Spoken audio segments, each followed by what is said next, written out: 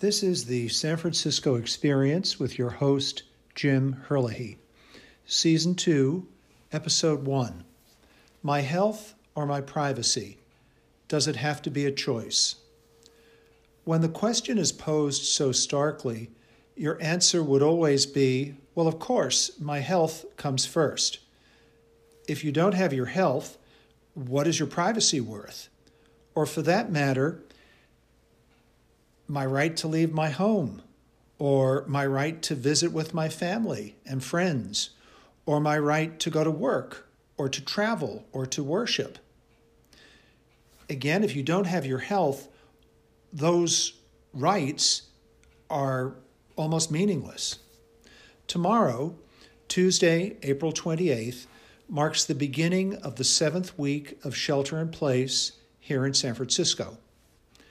And in San Francisco and the Bay Area generally, people have been very disciplined and compliant following the stay-at-home orders, wearing masks, social distancing, staying out of large places and supermarkets and what have you. After all, it's all for our own good, isn't it? And look at how the curve of new infections and COVID-19 fatalities has flattened and continues to decline. It appears to be working, and it appears to be keeping me and my family safe. And in San Francisco and more broadly California, our fatality rate and our total number of cases is so much lower than New York. We must be doing something right, is what most people here in San Francisco think. So now, as we begin our 7th week of lockdown, with no specific target date of a return to normal in our state or our city, people are growing somewhat restive, a little bit impatient.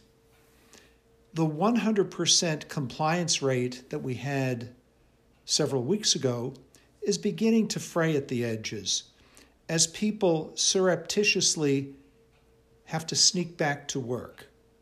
Anecdotally, I'm seeing more pickups and vans on the road, more tradespeople out and about, job sites beginning to open up. So people are getting back to normal even before the green light has been given to them, primarily because they need to put food on the table. They're missing their salaries, and without going back to work, if they don't work, they don't get paid. So we are beginning to see a little bit of the fraying around the edges here in the Bay Area with regard to 100% compliance. Also, other states are taking early steps to reopen their societies and their economies. So it can't be long before California follows suit. So in a sense, I guess we have some early adopters in California who are getting out a little bit ahead of the curve and beginning their own get back to normal. But as Dr. Birx has said, social distancing will probably be with us through the summer.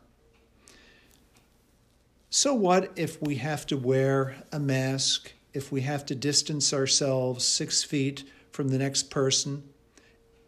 It's still worth it, right? Well, not so fast.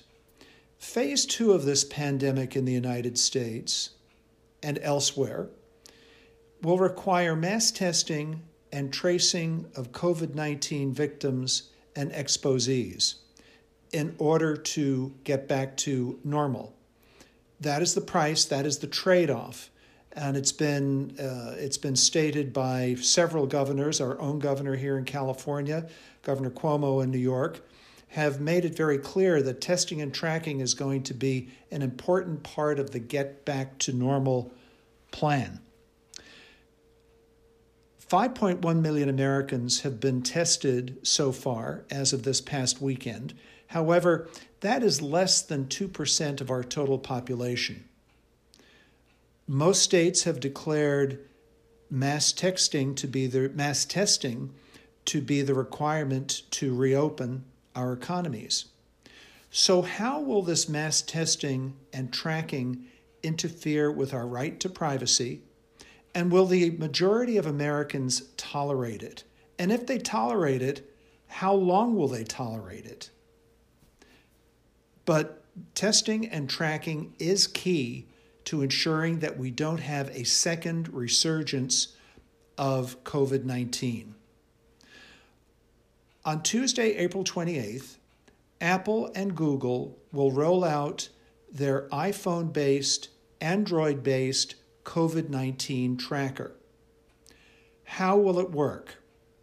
The Application Programming Interface, the acronym is API, Application Programming Interface, which has been developed by Apple and Google, will be shared by both companies with health authorities around the world, here in the United States, at the state level, at the local level.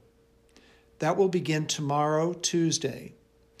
And by providing the API to local health authorities, each local health authority can customize that API to their specific geography, their specific cultural norms, of course, language, etc. So tomorrow is a very important day in getting the API in the hands of health authorities around the world, and particularly here in the United States and in California and San Francisco.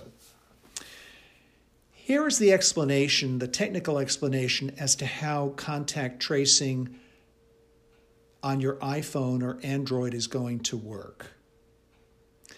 Contact tracing apps are based on the principle that your smartphone can be used to log whenever two people are in close proximity for long enough so that there's a high risk of contagion if one of them has the coronavirus. That is the principle. And the API builds off that principle to enable you to be alerted through text that you've come in contact with someone who has the coronavirus. That's what these smartphone apps, tracking apps, do. That's how they will work.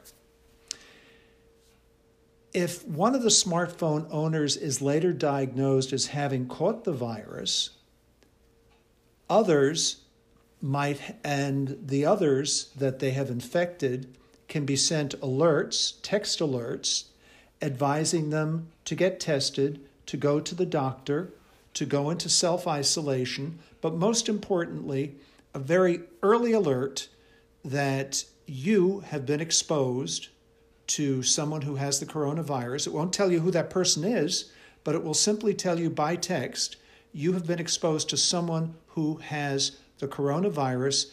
You should go to your doctor, get tested, go into self-isolation, and essentially move very fast, get out of circulation, and prevent you from becoming the next carrier to infect your family or friends.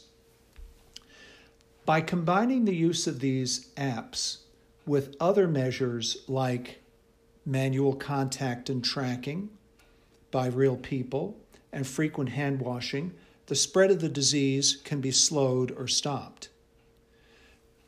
Manual tracking played a very important role, particularly in Germany in January and February of this year, in slowing down the spread of COVID-19 in Germany.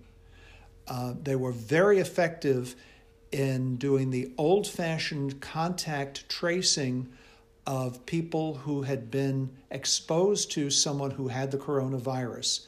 And as a result, Germany's rate of COVID-19 has been materially lower than that of other EU member countries. Apple and Google will be using Bluetooth low energy beacons. And what that means in English, essentially, is that two smartphones figuratively shake hands, if you will, and exchange identifying numeric information of smartphone A contacted smartphone be. It won't mention names, it won't mention addresses, but it will be a numeric identifier. Apple and Google say that they have modified their tracking system based on privacy concerns and inputs from health authorities throughout the world, in the United States, both governments and data protection watchdogs. Additionally, both Apple and Google have introduced encryption into the API to ensure that whatever information is picked up in these handshake connections between the smartphone is encrypted and cannot be hacked or misused by bad actors. Apple will require all users of their iPhones to install a new version of their iOS 13 to use the API. The Android smartphone, which uses version 6 of Google's operating system, will be fine. So it's important to keep in mind that, once again, this app is voluntary. And if you have an Apple iPhone, you will be notified that you're going to have to install a new version of iOS 13 in order to make the app work. So you're going to have to take two steps. You'll be, number one, advised of the fact that you have to install a new iOS 13, and number two, you have to install it, and then number three, you have to download the app, which should be ready within the next 2 to 3 weeks, probably provided by your local health provider. Very important in all of this, when new apps become available, do not, I repeat, do not use an app other than an officially approved local health authority or state health authority app. Make sure that it has that seal of approval. You don't want to be using some app which is floating out there, a bogus app or a bot app or a Russian app that could lend itself to mischief and misuse. So please do bear that in mind as the app eventually does become available. So Apple and Google's first version of the tracker will be rolled out to developers starting tomorrow, Tuesday, April 28th. And again, as I said, your local health authority, your state health authority will be adapting that app for local use. Now, once the apps are in use here in the United States, and I expect that tens of millions of smartphone owners will download those apps and will participate. I certainly intend to, and I would encourage all my listeners to do likewise. Once again, between health and privacy, I'm always going to err on the side of health. Health for me, health for my friends, health for my family, health for the community at large. So I encourage everyone to be careful as the apps do become available, that the app that you choose to download is an app which is coming from your local health authority or your state health authority. That said, a couple of considerations that we need to be sensitive to. Once the pandemic is over, number one, will we be able to delete the app? Number two, the metadata which has been sucked up into the cloud here in the United States, assuming we have tens of millions of Americans who download the app, all of that metadata which is in the cloud, what's going to happen to that? I haven't read any commitment from either Apple or Google, or for that matter, at the federal, state, or local level, to delete or erase that metadata. So that is a question mark. That is a concern. Most importantly, I would go ahead and download the app, even if I can't answer that question on the metadata, because at this point we are in a health crisis. So, but do keep in mind that that question is still out there.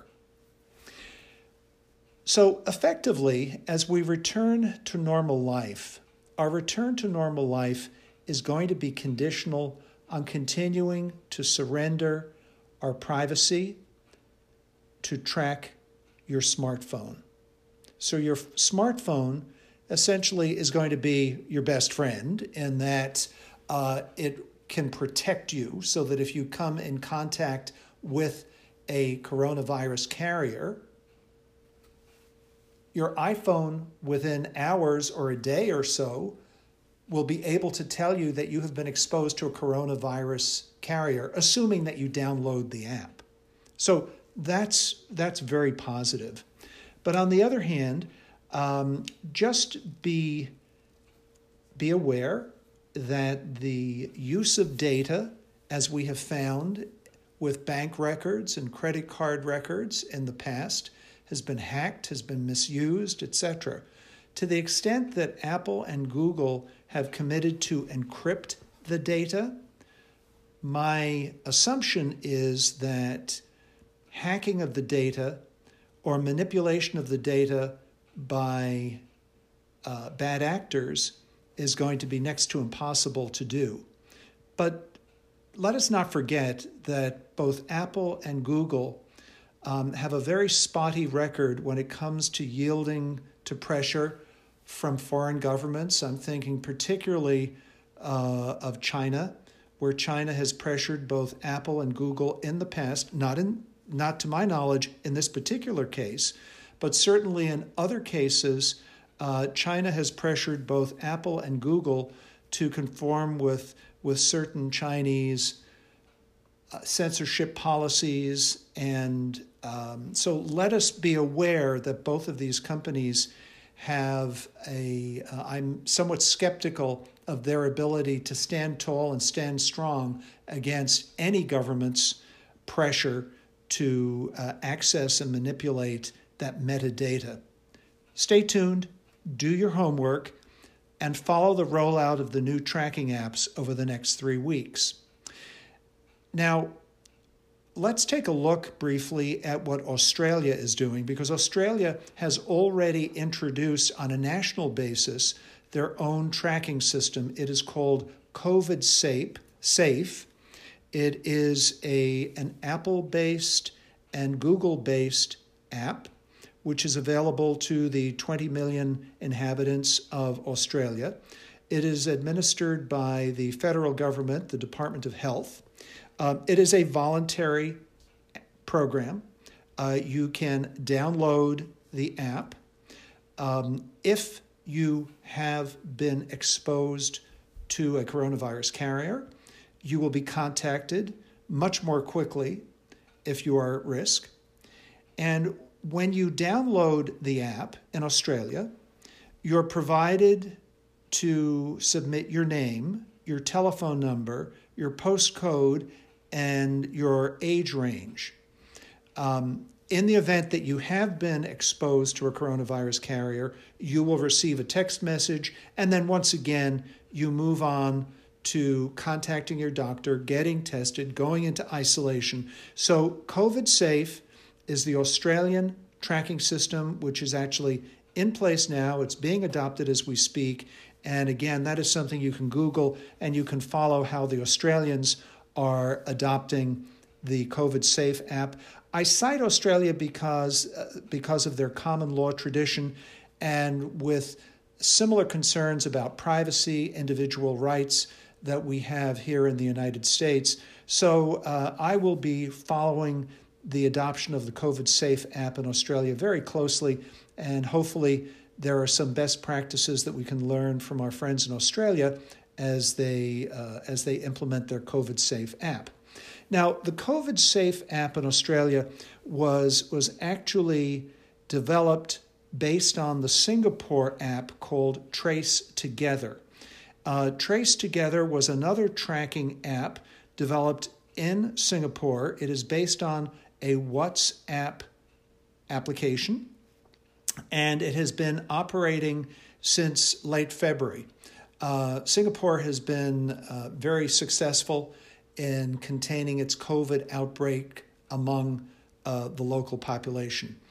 The Singapore version, Trace Together, is probably not as sensitive on the issue of personal privacy as we would expect here in the United States or in Australia. And for that reason, the Australians have adapted the Singapore application to reflect Australian civil rights and Australian sensitivities when it comes to personal privacy and other civil rights.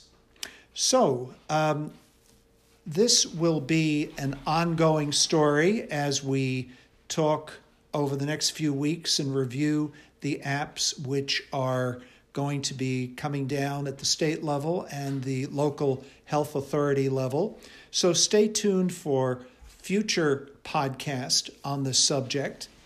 And by all means, make sure that you do sign up for an app. As I said earlier, coming back to our question which began our podcast, my health or my privacy, does it have to be a choice? Number one, your health always comes first. Your health is going to supersede privacy. It certainly does in my case. I urge all my listeners to take a similar perspective. Make sure that you download the app when it becomes available in your state or in your locality or the country, wherever you might be listening to this podcast, because at the end of the day, we're still in the early stages of this pandemic, and we do need to defeat it. My sources for today's podcast were the BBC, Business Insider, and the Australian Government Department of Health. Thank you for listening to the San Francisco Experience. This is your host, Jim Herlihy, signing off from America's favorite city, San Francisco.